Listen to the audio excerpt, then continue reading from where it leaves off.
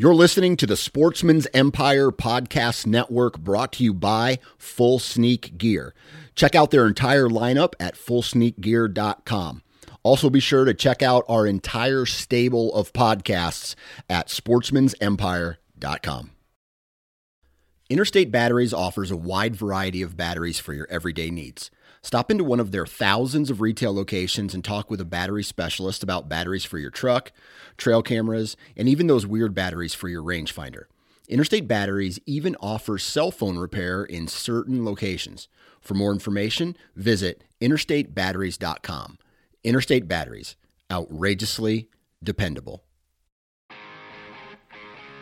Welcome to The Journey, where we are going to talk about a lifestyle with dogs and throw in a few life lessons along the way.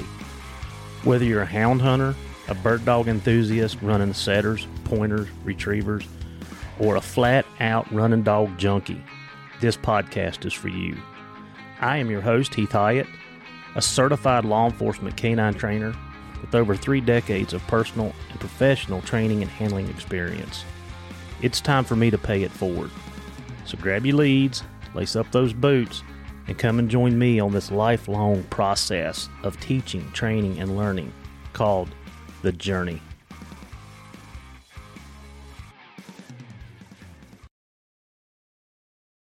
Do you like to be outdoors like I do? Hunting, fishing, hiking? If so, OnX is the app for you.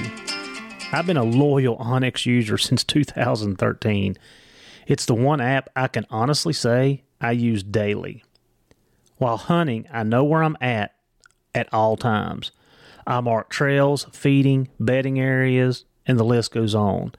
When I'm traveling, I use it to pre-scout all the new places that I'm blessed to hunt. While out west hiking Yellowstone, I knew exactly where every trail went and the difficulty of each one. And here's a secret. I even use it to mark my favorite fishing spots. It's been a game changer at work. I've used it numerous times to get in touch with property owners.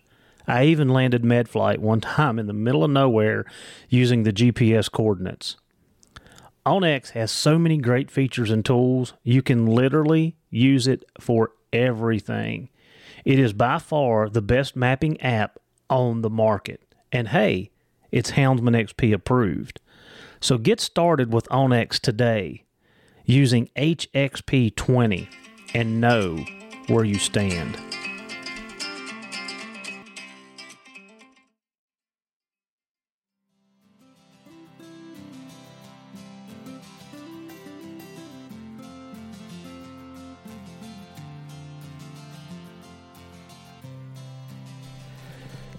So guys, when you're in the hound world, you really don't realize how small it is. It covers, continents. It covers different countries.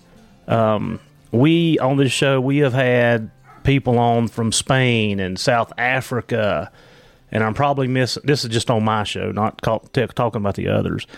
And, being in the hound world for right at 30 years now, you get to meet a lot of people, you get to hear a lot of names, and it's so funny that how this one come up is I am friends with a guy in upstate New York, Darby Spoor, and we had got a dog off of Darby. The hunting group did. I did not end up with it, but Forrest did. And, of course, the dog's name is Hammer, and we called him Darby because we got him from Darby. So now everybody in our group calls him Darby. But I knew that the dog come from Doug DeVost, and I'd heard Darby talk about Doug and his dogs and some of the breeding in the dogs. And then when we had Kurt Rogers on the podcast, Kurt and I got to going back and forth, and Kurt brought Doug's name up. And I'm like, okay, let's chit-chat, see what we can come up with. So today, guys, we're going to Vermont. I've been through Vermont. I come out of Maine. It's been several years ago hunting, and I come through Vermont. The leaves were changing. It was absolutely beautiful. The state was beautiful. Some of the back roads we took, anybody that wants to see the upstate in the fall, I have to recommend you go through Vermont because it was just a beautiful place. And I still have vivid pictures of crossing a bridge It was a small bridge. People were out off the sides of the bridge taking pictures, and the leaves were just absolutely stunning. But anyway, so we're going to have Doug on today, and Doug is the president of the Vermont Bear Hunters Association. We're going to talk some dogs. We're going to talk about what's going on in Vermont. It seems like every state is fighting some type of battle right now, and Vermont is one of those states. So, Doug, thank you for coming on. Thank you for taking your time today to come and chit-chat with us. Your season's out, I'm assuming, just like everybody else's at this point? Yes, it is. Yeah. So, we are in, I don't know, this is like kind of like winter, isn't it? Like end of January, and now the wind is whipping here. It's supposed to get down into single digits, which I do not like. I don't like it when it gets down into teens, especially for the dogs. So I've got a lot of extra work to do this evening to get everything prepared for the cold weather this week. So, Doug, just tell us a little bit about yourself. Tell us how you got into hounds and how your love for the hounds started. Yeah, well, I live in northeast corner of Vermont, and like you said, it's beautiful country. I was probably 13 or 14 the first time I ever went with hounds. And that was with a fella named Danny Lemire, and he's since passed. But when I was a kid, you'd go there and you'd see the tree line full of dogs, and you just get all wound up just thinking about going, And I hunted quite a few years with Danny and some other guys before I ended up getting my own dogs. But been doing it quite a while, 20, 25 years or better. And so what was the first species that you hunted with hounds? Was that big game? Was it small game? What was it? Actually, the very first, I went rabbit hunting. And that was wild. I loved it, and then I went bear hunting, and it was such a different excitement level to see a bear versus rabbits, and it really stuck with me. To this day, I can't wait till I go again. Yeah, of course, our season's over, and I spent a lot of time going back over the season. I really spent a lot of time analyzing my dogs, and I don't know, it was this week sometime. I'd sat on a couch and I was like, you see these posts all the time about how people talk about hound hunting and what it means, and for me, and I don't remember what post it was that I saw, but I go to places and I walk in areas that no other man wants to go, has no need to go, and we do it to follow our dogs. And I hunted Christmas Day this year. Didn't have the kids, didn't have anything to do, was home, and I'm like, you know what, I'm just going to take my young dogs and go hunt. And I did.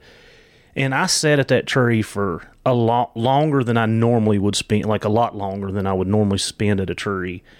And, just kind of taking it in. And, I think for bear hunters, and I think other hunters miss out on this opportunity. For bear hunters, we get to see country that most people don't. We climb through the ledges and the cliffs, and we're crawling through the laurel thickets, and we are in places that the normal hunter, the deer hunters, the turkey hunters, and so on and so forth, they just don't go. And I think that's one thing that I love so much about the bear hunting. Yeah, I agree. For me personally, half the hunt is what you do while it's going on, and the other half's the dogs. The bear, it's nice to see, always nice to see them. But I don't care if the bear is 50 pounds or 500. It makes no difference to me. What the dogs did and the entire hunt is what makes the hunt for me. It is. It's accumulation of things, isn't it? Yeah. Yeah. And I'm like you. I don't care 50 or we don't have no 500. Well, they're few and far between here, but 100-pound bear is a bear. I don't care. And like I said, I was thinking about last year. I ended up out on a cliff and killed a bear in a hole off the side of the cliff where there was nowhere to go. And, I was in that country several times this year, but I never ended up back in that place. Like, I ended up in another place that I hadn't been, in a certain hollow that I had not been, but I did not end up back at that cliff or at that hole. And I was thinking about that one day walking out. I'm like, I need to go back and check that, or I need to go back over here and check this. And sometimes the dogs just don't take you that way. You end up, on the other side of the other place and doing something, and it may be 4 or 5 or 6 years before you end up back around that same location. Yeah, it's definitely neat. Some of the country you get to see makes it all that much more worthwhile. Yeah. So you got into bear hunting. How long have you been? And I'm assuming that you raise your own. Well, I kind of know you do because of the conversations. But when did you get into bear? When did you say, "All right, I want to do this, and I'm going to put forth the effort"? I would say my early 20s is when I got my first bear hound. I had some coon dogs and farted around with rabbit dogs as well. But my early 20s is when I really decided I was going to have bear dogs, and I ain't been without it since. I just turned 40, and I got a yard full of them still. So where did you get your? What was your first hound? What was your first line, or what was your first breed of dogs that you started with? Yeah, it's funny because we get the plot guys and the boot tit guys, and I have all walkers, and not because I'm against anything else. It's just what I was kind of raised on. But the first bear tree I ever went to was plots, and a guy lives over a couple towns away from me. He's still around, still bear hunting. But I had gotten into the house's bloodline of walkers, and just always stuck with that. It's always worked well for me. Yeah. And did your bloodline still go back to house? Yeah. Actually, earlier today I pulled out a young dog's papers that I have, and he's got houses Clint 7 times, Lipper 6 times, all in his first 7 generation. So that's pretty close up for having such a young dog. Yeah, I found. I run, I've got a mixture. At one point in time, I was hunting several registered walker dogs, which were Sackett bred. My old dog, which was a mixed, he was quarter black and tan and 3/4 walker. He looked like a walker dog. You'd never know. But on the walker side, he was heavy Lipper bred. And I have seen over my career that the dogs out of Clint seem to trail better. Yeah, that's what I've heard as well. Yeah. Yeah. And if I was looking specifically for some of those genetics, I would that would be probably one of the first places I'd try to go back to. But like you said, finding that you don't see that much in a 3-generation pedigree much anymore. Yeah, and this dog, he isn't quite 2 yet. So oh wow, at such a young age, and he's doing very well. I'm kind of a tough judge on him, and he's doing extremely well for his age, and he's got all that really good blood right up close. I'm pretty excited to have him. And the other, I kind of got 2 sides of bloodlines at my house, and that's one of them. It goes back to a dog called Ranger that was brought up here, and he's in just about any good New England bred dog. And this dog here has got him up real close a bunch of times. And the other half of my bloodline goes back to all Kurt's stuff, his Spider dog and his Taz dog. And the mixture of them 2 New England dogs have really made a large amount of good dogs around here. Right. Now, what does Ranger go back to? Do you know right off the top of your head? Well, yeah, Ranger's mom was directly out of Lipper. Yeah, and like I said, he's in. I don't know any Walker bloodline around here that turned out to be, generationally good. Sometimes you get a fluke breeding that turns out pretty well, but like to breed to try to have it more consistent, he's in there a lot of times. Right. Yeah. Like I said, I haven't really fooled with papers much in the last probably 5 years. The last dogs that I had that were registered were Nance. Well, they were out of Andy Jensen stuff. Topper 3.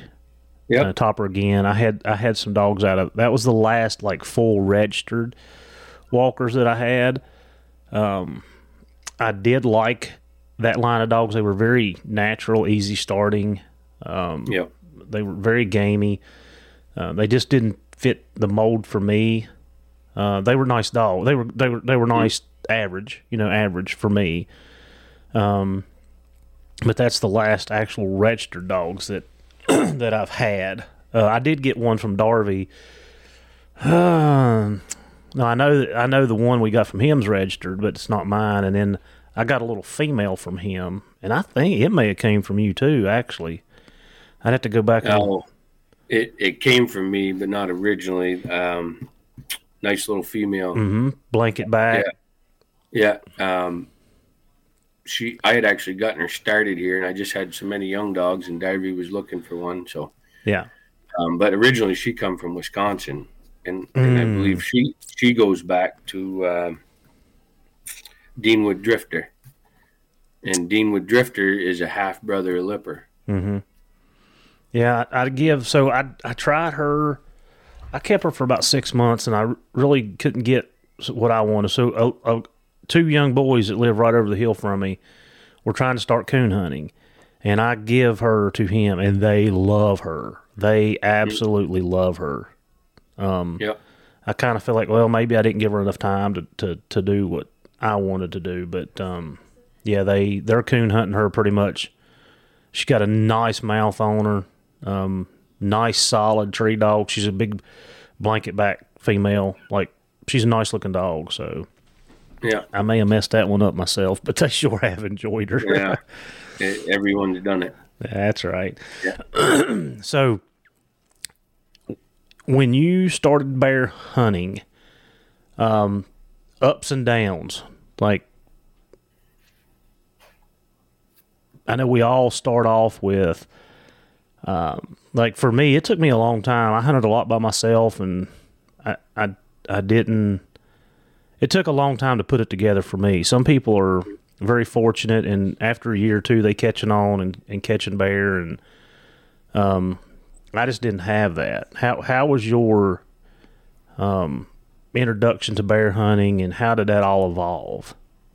Yeah, well, so Danny didn't stay in it for too long after I got into it. He was older, and I ended up meeting a couple other older guys that had been around for a long time.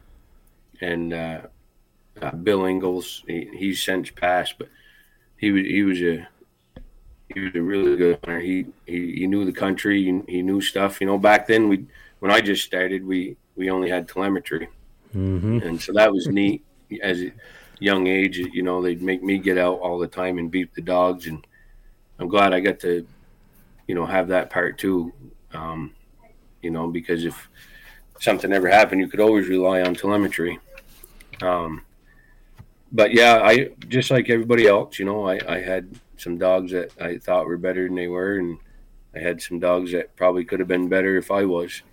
But trial and error, you try some dogs, and even hunting partners, some work out, some don't.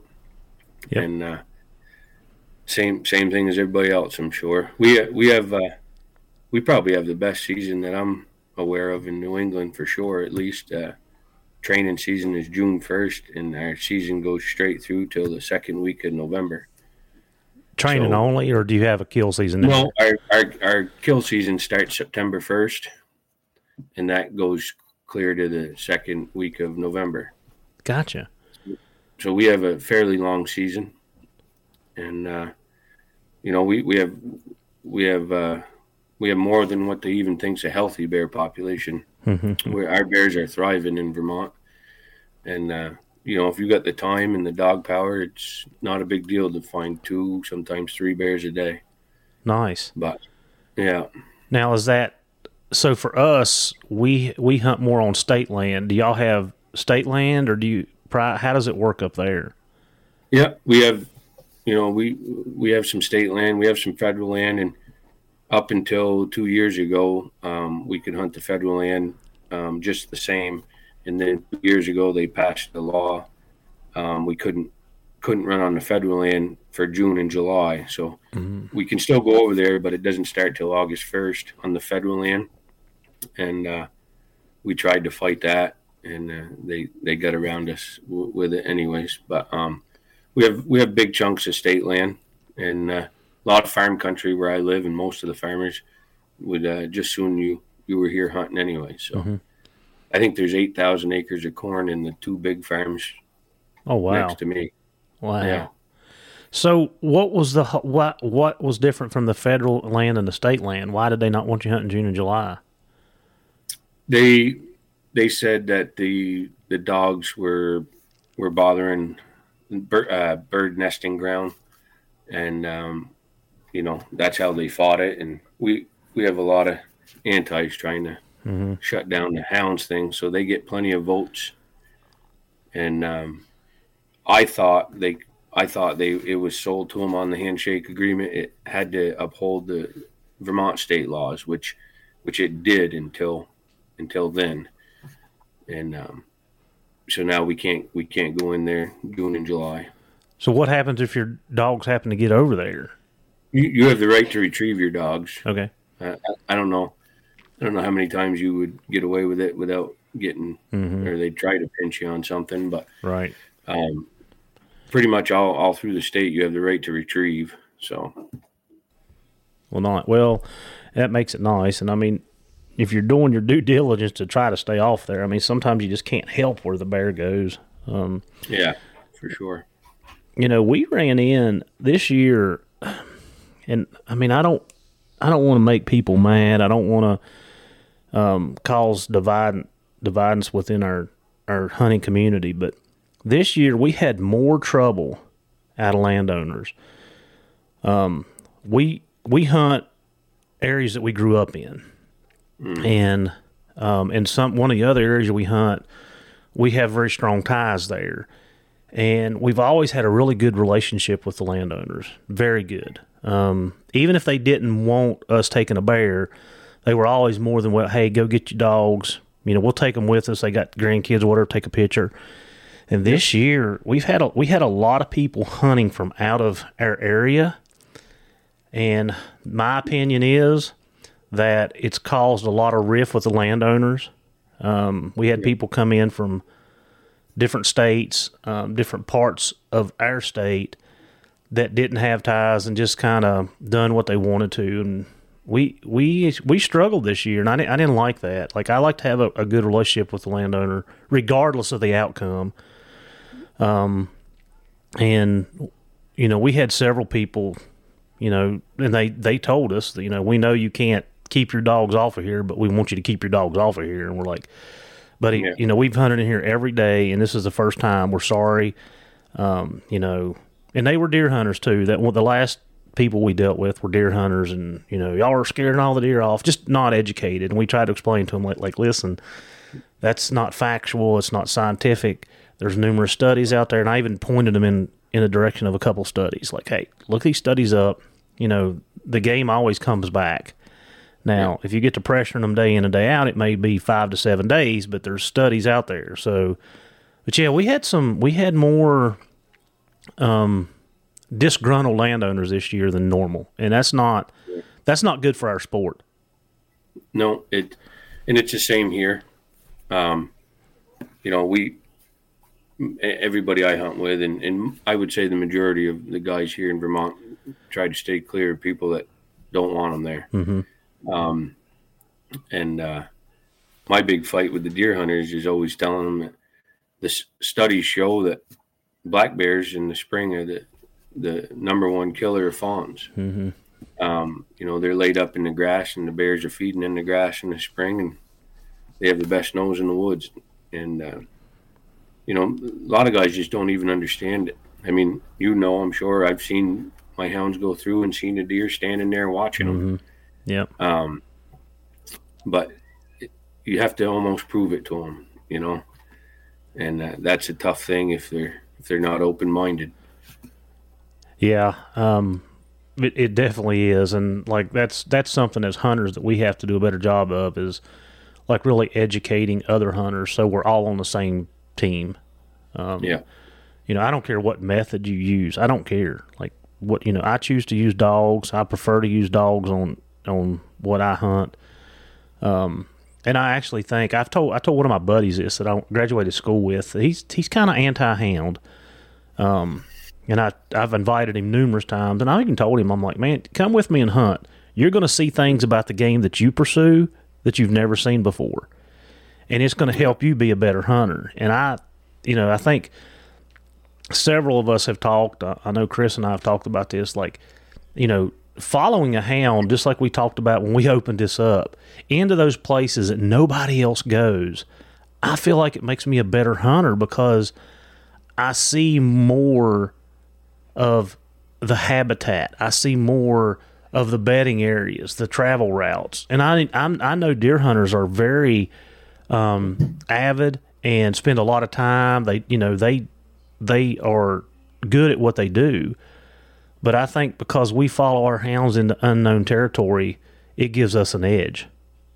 Oh yeah, I mean, the stuff you see is incredible. And one of the things I tell people too, they ask what's the challenge of shooting a bear out of a tree.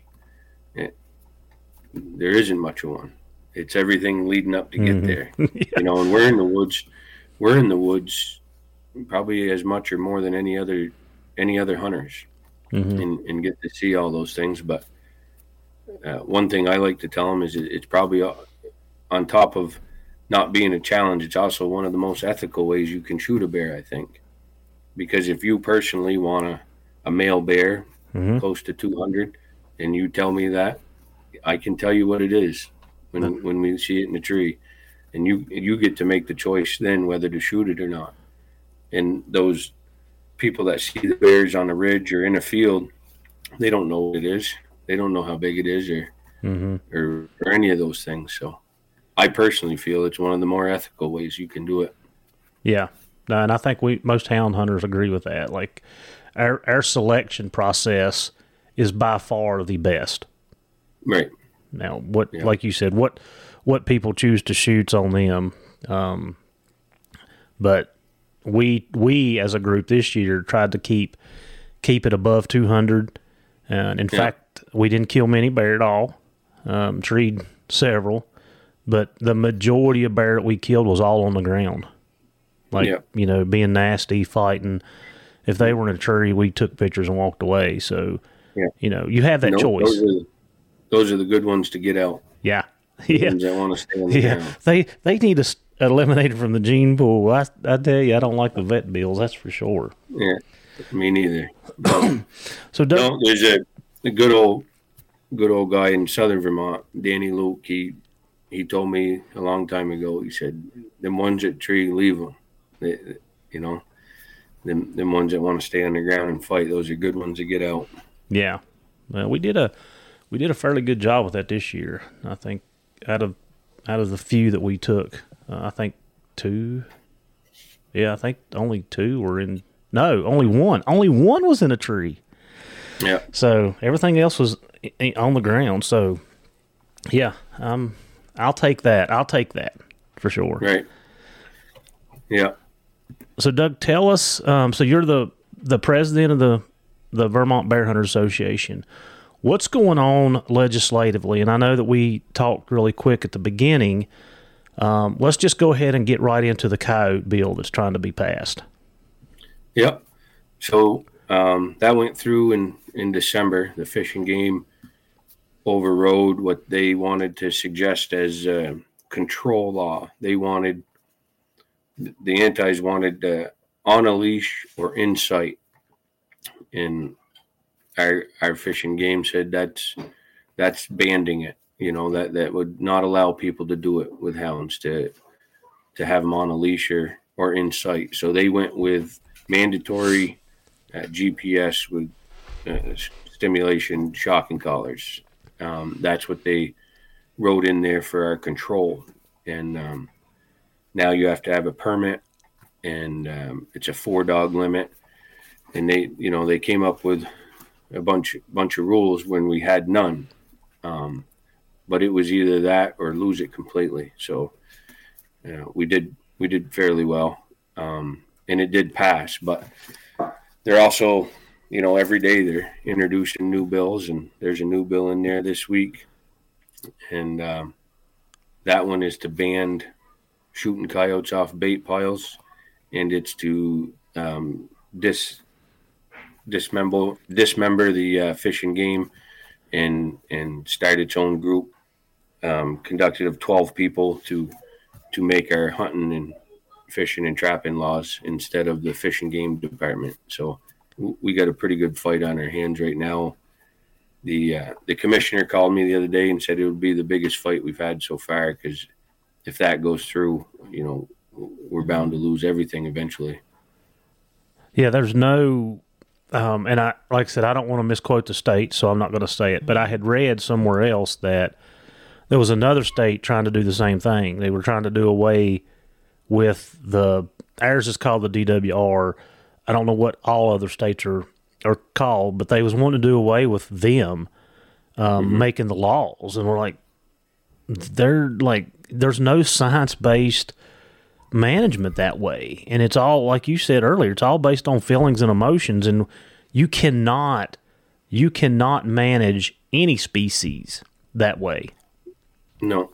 And like you said, it's, these people are introducing these bills and coming up with these ideas off feelings alone. There's no facts. Our coyote population and our bear population in the state of Vermont is above what they think is healthy population numbers, and they're continually trying to eliminate some of the best means to keep it in check. So it's tough, and they have an endless amount of money and time. So we definitely need everybody to, send their emails in and help support fighting it. Have they give any type of proposal on how they want to manage, or what they're going to do to make the state better? Actually, I don't think one time I've heard anything about any of their ideas going to make anything better. They think the antis, they labeled coyote hunting as legalized dog fighting. And I coyote hunted for a few years, and I know a lot of people that do it year round. And in my personal opinion, coyote dogs are the biggest sissies that you've ever seen. I mean, on average, I'm not saying there isn't gritty coyote dogs, because there is. I've seen them, but on average, it ain't legalized dog fighting. But that's how they word it, so that the people that don't have a clue about it, it automatically sounds bad to them. And that's all it is. We, like you said, we really got to spend a little more time educating, to help the people that are on the fence or don't know anything about it, so that when we need votes, they can help us. Yeah, and it worries me because as times change, and they have, I mean, like I said, I've been doing it 30 years, and I mean, a lot of things have changed. We have more and more people that do not understand hunting, and try to, what do they call it? Animal morphize animals, like make them human. Yeah. And, like I've been getting a lot of posts on my feed, on my feed here recently, because the weather's getting ready to change, and it's saying, go if you leave your pets outside, go outside and stay with them. Me as a hound hunter, my dogs are valuable. And not only are they valuable, they are like family. And, you know, we do our very best to make sure they have warm shelter and dry, and that they have the proper bedding. And, you know, I can't tell you the thousands and thousands, and every hound hunter spends thousands and thousands of dollars, not only in the economy per year, taking care of their dogs, food, vets, bedding. You know, I just went to Tractor Supply yesterday and spent $160 on another dog house, which I hate. I hate it. But that is a constant. With young dogs, they're chewing them up. You know, that's something that you're doing constantly. And, you know, we put a lot of money into the economy.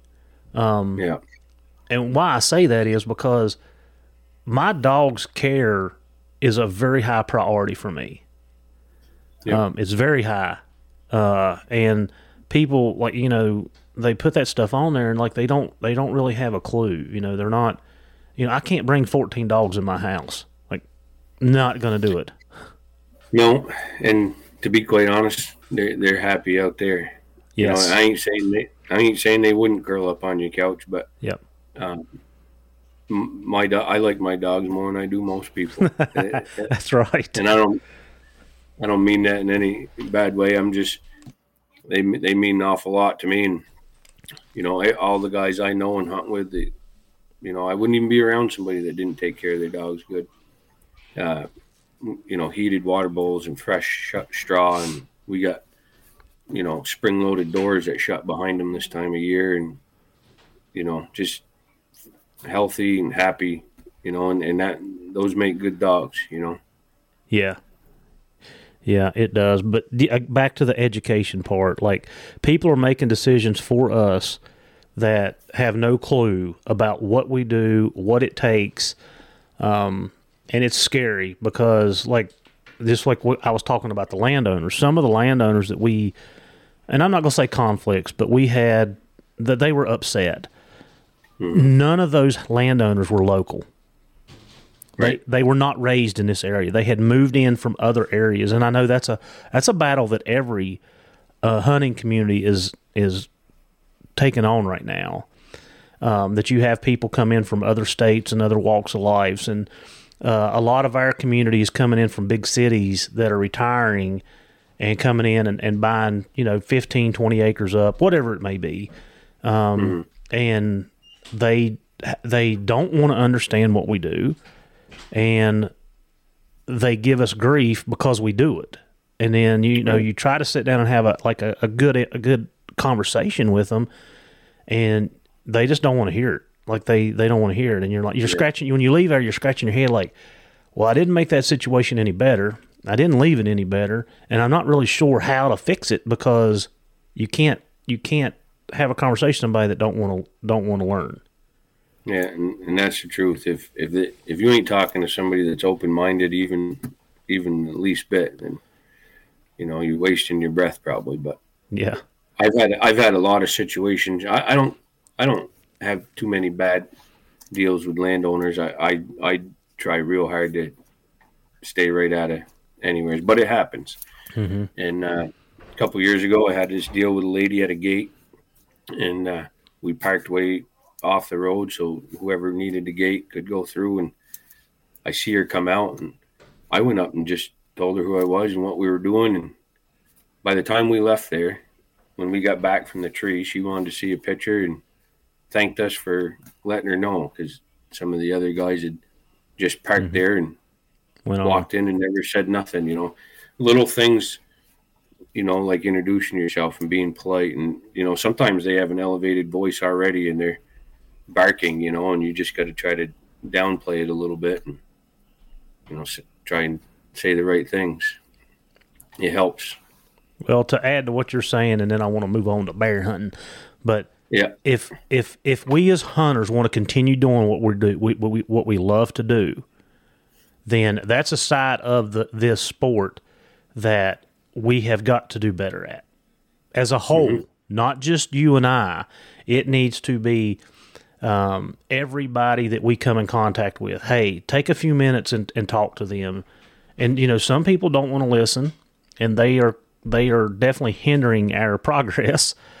But, we talk amongst our group quite, we've got to police ourselves because nobody else is doing it. And if somebody in our group is not doing something the right way, then like we're having a chit chat. Like, you want to hunt here, you want to hunt with us, then this is what we do because we want to preserve our sport, not because any other thing, but I want to be able to hunt in 10 years from now. Right. And if we don't do these things, then, we're not going to be able to do it. Absolutely. We have a Vermont Bear Hound meeting coming up this Tuesday, and with this new bill introduced and stuff, we're trying to get a hold of the Beagle clubs and trying to find some big time deer hunting guys to come to spread the word. Like, all hunters, we all need to stick together, or eventually we're all going to lose what we love. So, and you're talking about where they're trying to do away with your fish and game people to make decisions. They're trying to get rid of the fish and game board and come up with their own group of people to make laws. And part of that bill, like I said, is no shooting coyotes off a bait even. So they've restricted the coyote hunting with hounds already, and they just threw that into this bill that you couldn't shoot off a bait pile either. So those are two things that were introduced this week in that bill, S-258, I believe.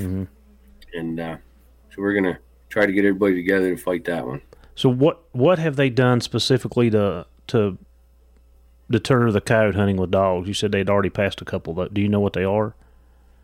Right off the top of my head, you have to have a permit now, which you never need. A hound permit. Is that what you're saying? Yeah. You have to have a hound permit. It's a 4-dog limit. Before that, we had no limit on dogs, and the mandatory GPS collars, which I think everybody has now. Some of it mirrors our bear hound laws, but they threw in a few other things, and it's just a little bit at a time is what everybody's worried about. Yeah. So they go for a lot more, and they settle on death by 1,000 cuts, and then everybody thinks we won, which we won compared to losing it, but we lost a whole bunch going from no laws to half a dozen of them.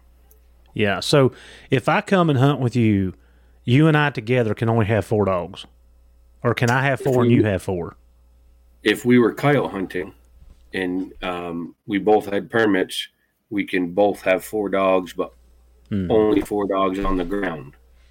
Oh, yeah.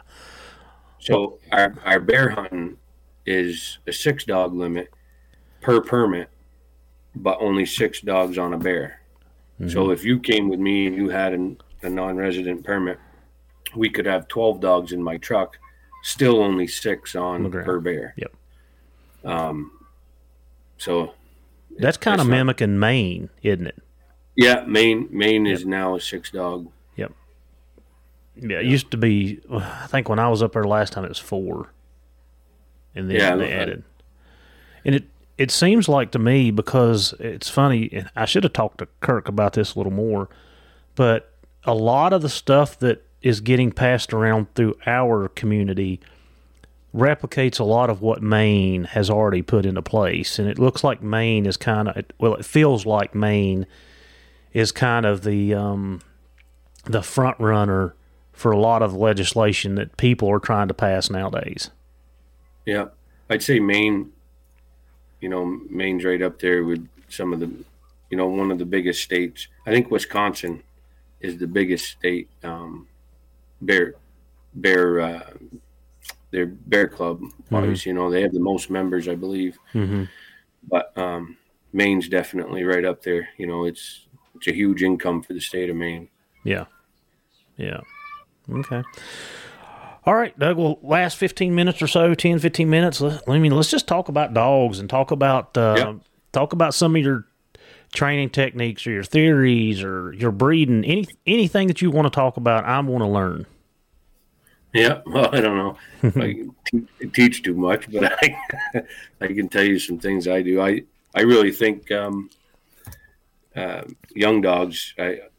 That's my passion. Probably, is, getting young dogs going. I've always said, you take a pack of older dogs out, it's still fun, but it's not that you're going to catch or tree a bear. And for me, the young dogs coming on is the excitement. I like to mess with them as much as I can when they're young. Getting them loading. I was just talking to a friend of mine. I told you I met in West Virginia, Marshall, Mm-hmm. and I feed my dogs. They have a flat roof, and I feed all my dogs on the roof. And when they're young, I tell them load up. And it's just one little thing that Mm-hmm. when you get to your tailgate, sometimes them young dogs, it really helps. It's just one more little step. And we rode our dogs over here a lot, or me and the guys I hunt with in the off season, we rode them and get them young dogs following them older dogs. I think that's helped a lot. You come June 1st and you get a rig strike and you let your old dogs down and them young dogs behind them, they naturally already want to follow them because they've been roding with them. And I think that's helped me a lot as far as getting young dogs going. But the breeding, between Kurt and I, we have similar bloodlines, and it's pretty nice to have them dogs that seem to start naturally and progressively get better all the time. They don't all do it, but majority of them. Hunting here, I think I have 8 dogs now, and I have 6 of the best dogs I've ever had at one time. Right now, you have throughout my life, I've had 1 or 2, sometimes 3 real good dogs, but right now I have the 6 best I've ever had at one time. So that's pretty exciting for next year. It'll be short lived. They'll be old and gone before you know it. Yeah. It's too bad they only live so long. So how did you and Kurt hook up? How did y'all meet? Oh, I don't know. I must have met Kurt 10 years ago. I can't even remember exactly when I met Kurt, but I know at one time he had a dog. He was busy working, and I took the dog for the summer, and he gave me a pup. He gave me a pup out of that dog for taking and running that dog, Spider. Mm-hmm. And I named that pup Trigger. He ended up being one of my better dogs I'd ever owned, but he only made it to 3. And I ended up keeping that Spider dog right till he died. He was almost 12. He was 4 when I got him, and he stayed with me from 4 until 12, and he was probably right up there, one of the best dogs I've hunted with. That's how I pretty much met Kurt. I've always known about him, but quite a few years ago, I ended up doing that dog deal with him, and now we talk daily. So you ended up with Spider? Yeah, the original Spider Mm-hmm. that Kurt had. Yeah, he was 4.5 when I got him. He was a super dog. He super fast. Liked to catch. He liked to catch game. He'd come across the road, head in the air, flying. Yeah. He was a fast dog. He had one of the most beautiful voices. If you'd never heard him before, you could call him caught or treed. Mm-hmm. He just had a little yodel at the end of his ball, and it was over. He either was looking at him or staring up at him. Yeah, he was a big help for me too. As far as young dogs, you run them young dogs with good older dogs, you tend to make good young dogs. Me and my buddy just had this conversation. I said one dog can make or break your pack. Absolutely. With one solid, it don't have to be a world beater. One solid dog, you can start putting younger dogs with it, and as they learn, start adding. And then the next thing you know, like you said, you got 6 dogs that some of the best that you owned. So I like to swap out, like when we rig for bears, we can't bait or run off baits in Vermont. So 90% of what I do is a rig strike or walking a cornfield or an apple orchard or a beech nut ridge. But when we're rigging, I always swap my young dogs out. Almost not every time, but depending on how they're coming along, swap them out with one older dog, and that's what starts the track. I usually just let a couple down, 2 or 3 down to start the track, and always swapping them young dogs out because you never know when you need that dog to start, starting tracks for you. Because like that trigger dog, one day, boom, he's gone. And my Rangeley dog that I have now, he's 8. He got his front leg, had to have his front leg taken off a couple falls ago. Bear got him, and he still lives at my house. That was quite an ordeal. They took his front leg, so it's a lot to learn for a 7-8-year-old dog to lose his front leg. That's 70% of their power and comes steering. Off the front. That's right. And but he's been a solid dog. I've had him since he was 8 weeks old, and I'm sure a lot of guys wouldn't have put the $3-4 grand into him to let him live the rest of his life out here. But he's earned it at my house. And always swapping them young dogs out with them older dogs to start tracks, and then when you need a dog, you got a better chance of having one. I think a lot of guys get stuck on, they got that one dog that really does a good job, and they don't let nobody go with him, Yeah. Excuse me. So the dog that we have from you, Hammer, what you said he was out of 2 of your best dogs. Tell me about those dogs. Give me a little more education on them too. Yep. So Hammer's father is this Rangeley dog that I was just talking about, the male, and he's, I don't know, all around he's one of the best dogs I've ever owned. He's super, super good nose, barks every breath, and he's a type of dog that can bay a bear all day long and not get pounded up bad. He looking at the bear, barking, and doesn't have to go any further. So he's super handy because you can go every day. Actually, 2 Junes ago, I know because we keep track of what we do for our own selves. 2 Junes ago, we went 17 days in a row, and I don't remember. It was 17 or 19 bears we'd treed in 17 days straight, and he was a dog between me and my buddies that went every single day. Super tough feet. He's just full of heart. He's a real nice dog. So that'd be Hammer's father, and he goes back to that Ranger dog that I talked about earlier that was brought up here. And most of New England's real good dogs usually have Ranger in them. And mother to that would be my Willow dog. And Willow is out of Spider, and a female out of Wisconsin named Ruby. And she was an old houses bred female as well. And Willow is probably my favorite dog I've ever owned, and not because she's the best at any one thing. I just happen to like her. She's a super good bear dog, and she's really good bobcat dog. She rides in the front seat with me when we go cat hunting. Her only downfall is she's too gritty. I pick and choose what bears I let her go on.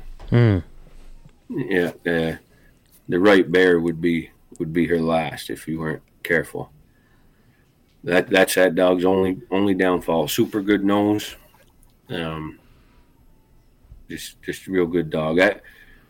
All my dogs in my yard either go back to Rangeley or go back to Spider, and Taz too. Now I have a couple that go back to Taz, which was another dog that Kurt had owned years ago. So let me ask you about a trait that Darby has, Hammer, that is the reason I did not end up with him, because I couldn't stand it. But he cannot keep his mouth shut. Yep, and that's why Darby got the dog for me. I never. Thank you. Just honest. and I know a few other guys that feel the same way. I think if you don't like a dog, I think you should get rid of him because you'll never give that dog a chance. Yeah. And that dog, so this is what happened. That dog, that was the first puppy born that day. And I had this huge whelping box that I had built, spent all kinds of money on, and she went outside and had the first puppy outside, and it was wintertime. And we caught him in time, and he lived, and my youngest stepson picked him out, and I couldn't do anything about it. So I ended up with Hammer I have Hammer's sister here. She's one of my best dogs, but I got her back from a guy a year and a half ago, and she's one of my very best dogs. So my stepson Max picked Hammer out as a little puppy, and that's who I had to keep. Mm-hmm. And he was 6 or 8 months old, and I couldn't stand to be around him around the house. Barking in the pen. I tried. Yeah. I tried pretty steadily to make him shut up, and there weren't many options. Yep. So when Darby messaged me to see if I had any young dogs that I would get rid of, I offered him Hammer, and I told him I'd never done anything with him, and but yeah, that whole litter turned out. I don't know how Hammer is doing now, but I know the other 7, real good response on the other 7. That's his downfall and he's mellowed out a little bit. When we first got him, like, you had to keep a bark collar on him, and he just burned through him. That's his downfall. That's why I did not end up with him. Cause I'm like you, I can't, no matter how good that they are, like, I can't tolerate some things, and that's one of my pet peeves. But that dog is a super nice dog. You get him. I mean, him and JJ have treated several bear by themselves. Last year, I'll tell you a quick story on him. Forrest had started a track with 4 dogs, and we never could get dogs to his. Like, every place they went, they were in country they were a mile from anywhere. We couldn't get them packed. We couldn't get dogs to them. They run this bear for a super, super long time by the 4 dogs. And as the day progressed, a dog got hung up in the cliffs and fell out. One of them fell out, and then one of the older dogs just got run down and couldn't stay up, which, this is this is hours of running. And then when they come out in the field, I tried to go in and catch him and Fancy. And I went up to this guy's property, knocked on the door. He wasn't home. I'm like, I could hear the dogs ever so often just yelp, yelp, yelp, yelp, yelp, yelp. And it wasn't much. So I started hollering at them. Well, they started moving, and they went around a flat over into an edge of a cow field. And before I could get in my truck and get back down to the hardtop, Greg's hollering. He's like, the bear's in the field, the bear's in the field. And it was a nice bear. And Darby and Fancy were right on that thing. And they come through the field, crossed numerous fences, through a barn lot, up into a driveway, which I pulled up into the driveway and tried to cut them off. And I got out, tried to catch him, and the bear turned and literally chased me back up on the truck. Like, I was right there. There was nowhere to go. The fence line on both sides of the driveway. But just to tell you that story, that was the first time that he was a nice dog. We hunted him in New York for a whole season. But that was the first time that I was like, dang, man, that was a super good job from a young dog, because they're not, 3 right now. Is that right? Yeah, they're 3 right now. Yeah. So that was last year. He was 2, a year and a half, 2, whatever their ages are. And I was impressed with him. And every time you get him where he needs to be, you can count on him. Yeah. Like, you can count on him. Yeah, I know one other out of that cross that had a barking problem. It could be could be just that cross. But that one I have out of that cross here, what a super start dog. I mean, hunts hard, got a good nose. They tend to be a little hard headed, but sometimes I think a little hard headed makes them tougher dogs that stay on a bear that some dogs don't want them. You know, and we had, and I was just looking at his birthday, so he's born on April the 11th. But yeah, you look at some of the qualities that you need, and maybe even me and Kirk had this conversation. I don't remember who, but you know, some of those, that hard headedness. Like I've got my little female Kate. She's the hard headedest dog I've got. Like she does her own thing when she wants to do it. Sometimes she. Like all of my dogs recall really well, and she's the one dog that if she's out doing something and, you know, she may be 30 minutes coming back to you, but she's also the dog that will be out on top of the mountain bait up in a bear's face by herself. I explain it. I got a picture on my wall over there of a female I had, and that dog hunted for herself. Mm-hmm. I don't think she cared if you ever even pet her. Mm-hmm. She, not my type of dog. I like to interact with my dogs, and that dog was all bear dog. She catch a bear by herself, and she was in trouble. Yeah. But she didn't. She just hard headed, and I explained it that she hunted for her, you know. And I think some of them dogs that had Willow, which would be Hammer's mother. Hard-headed dog, but hard-headed in a good way. Like she's the last dog to quit an old track. Mm-hmm. She's more likely to get that track going than probably anybody I got, you know. And sometimes that's not handy. We have a lot of bears, you know. It'd be easier to just go find another bear, a hotter bear. But sometimes that's nice in the fall when you get that good track that left the corn, you know, the night before. And it's worked out well.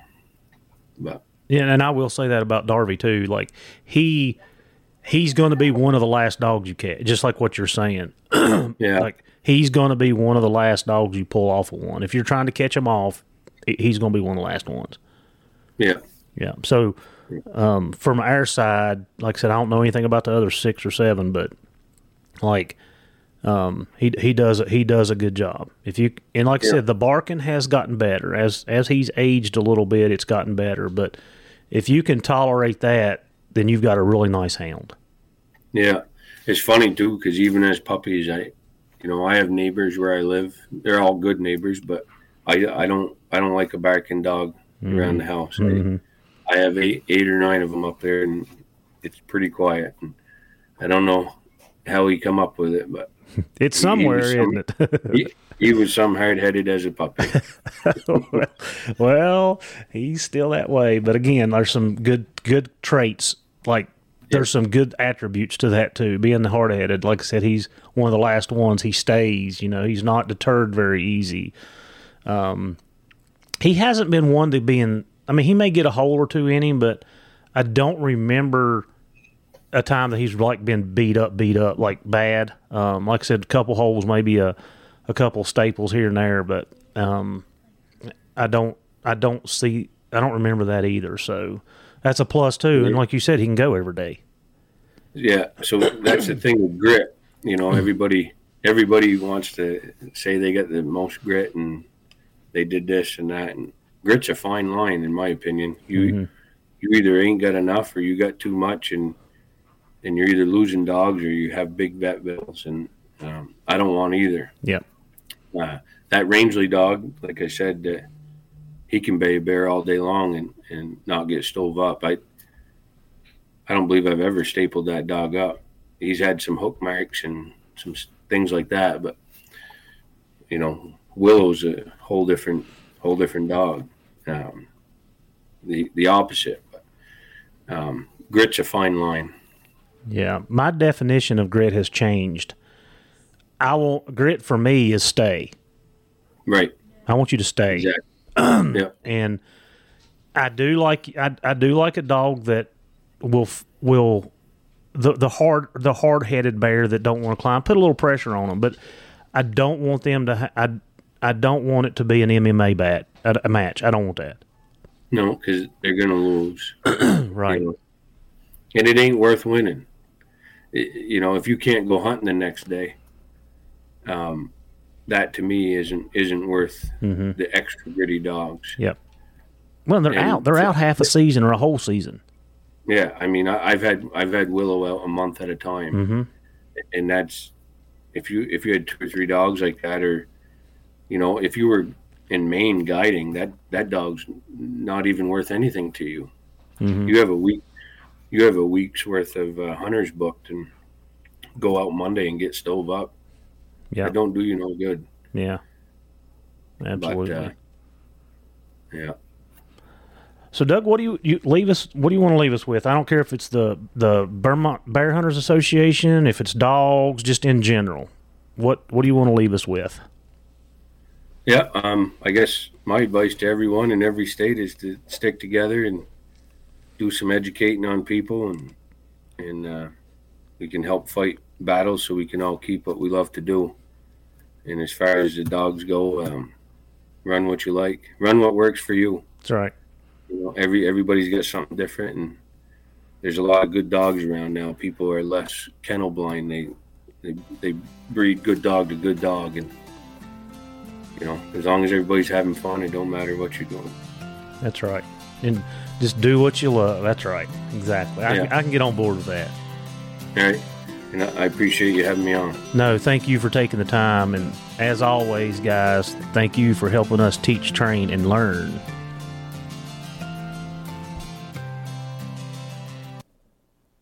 The Journey on Houndsman XP has teamed up with One TDC. This dual-action support for oral health and mobility in our dogs. This unique supplement is so effective that it is recommended by top veterinarian experts worldwide to maintain and improve our dog's health in 4 different areas. Their oral health, hips, joints, and muscles, skin, coat, energy, and recovery. Guys, I've been using this product for the last 6 months, and it has been a game changer for me. If you're looking for something to help with the overall health of your dog, go to worksowell.com and give this product a try. It is highly recommended by Houndsman XP here on The Journey.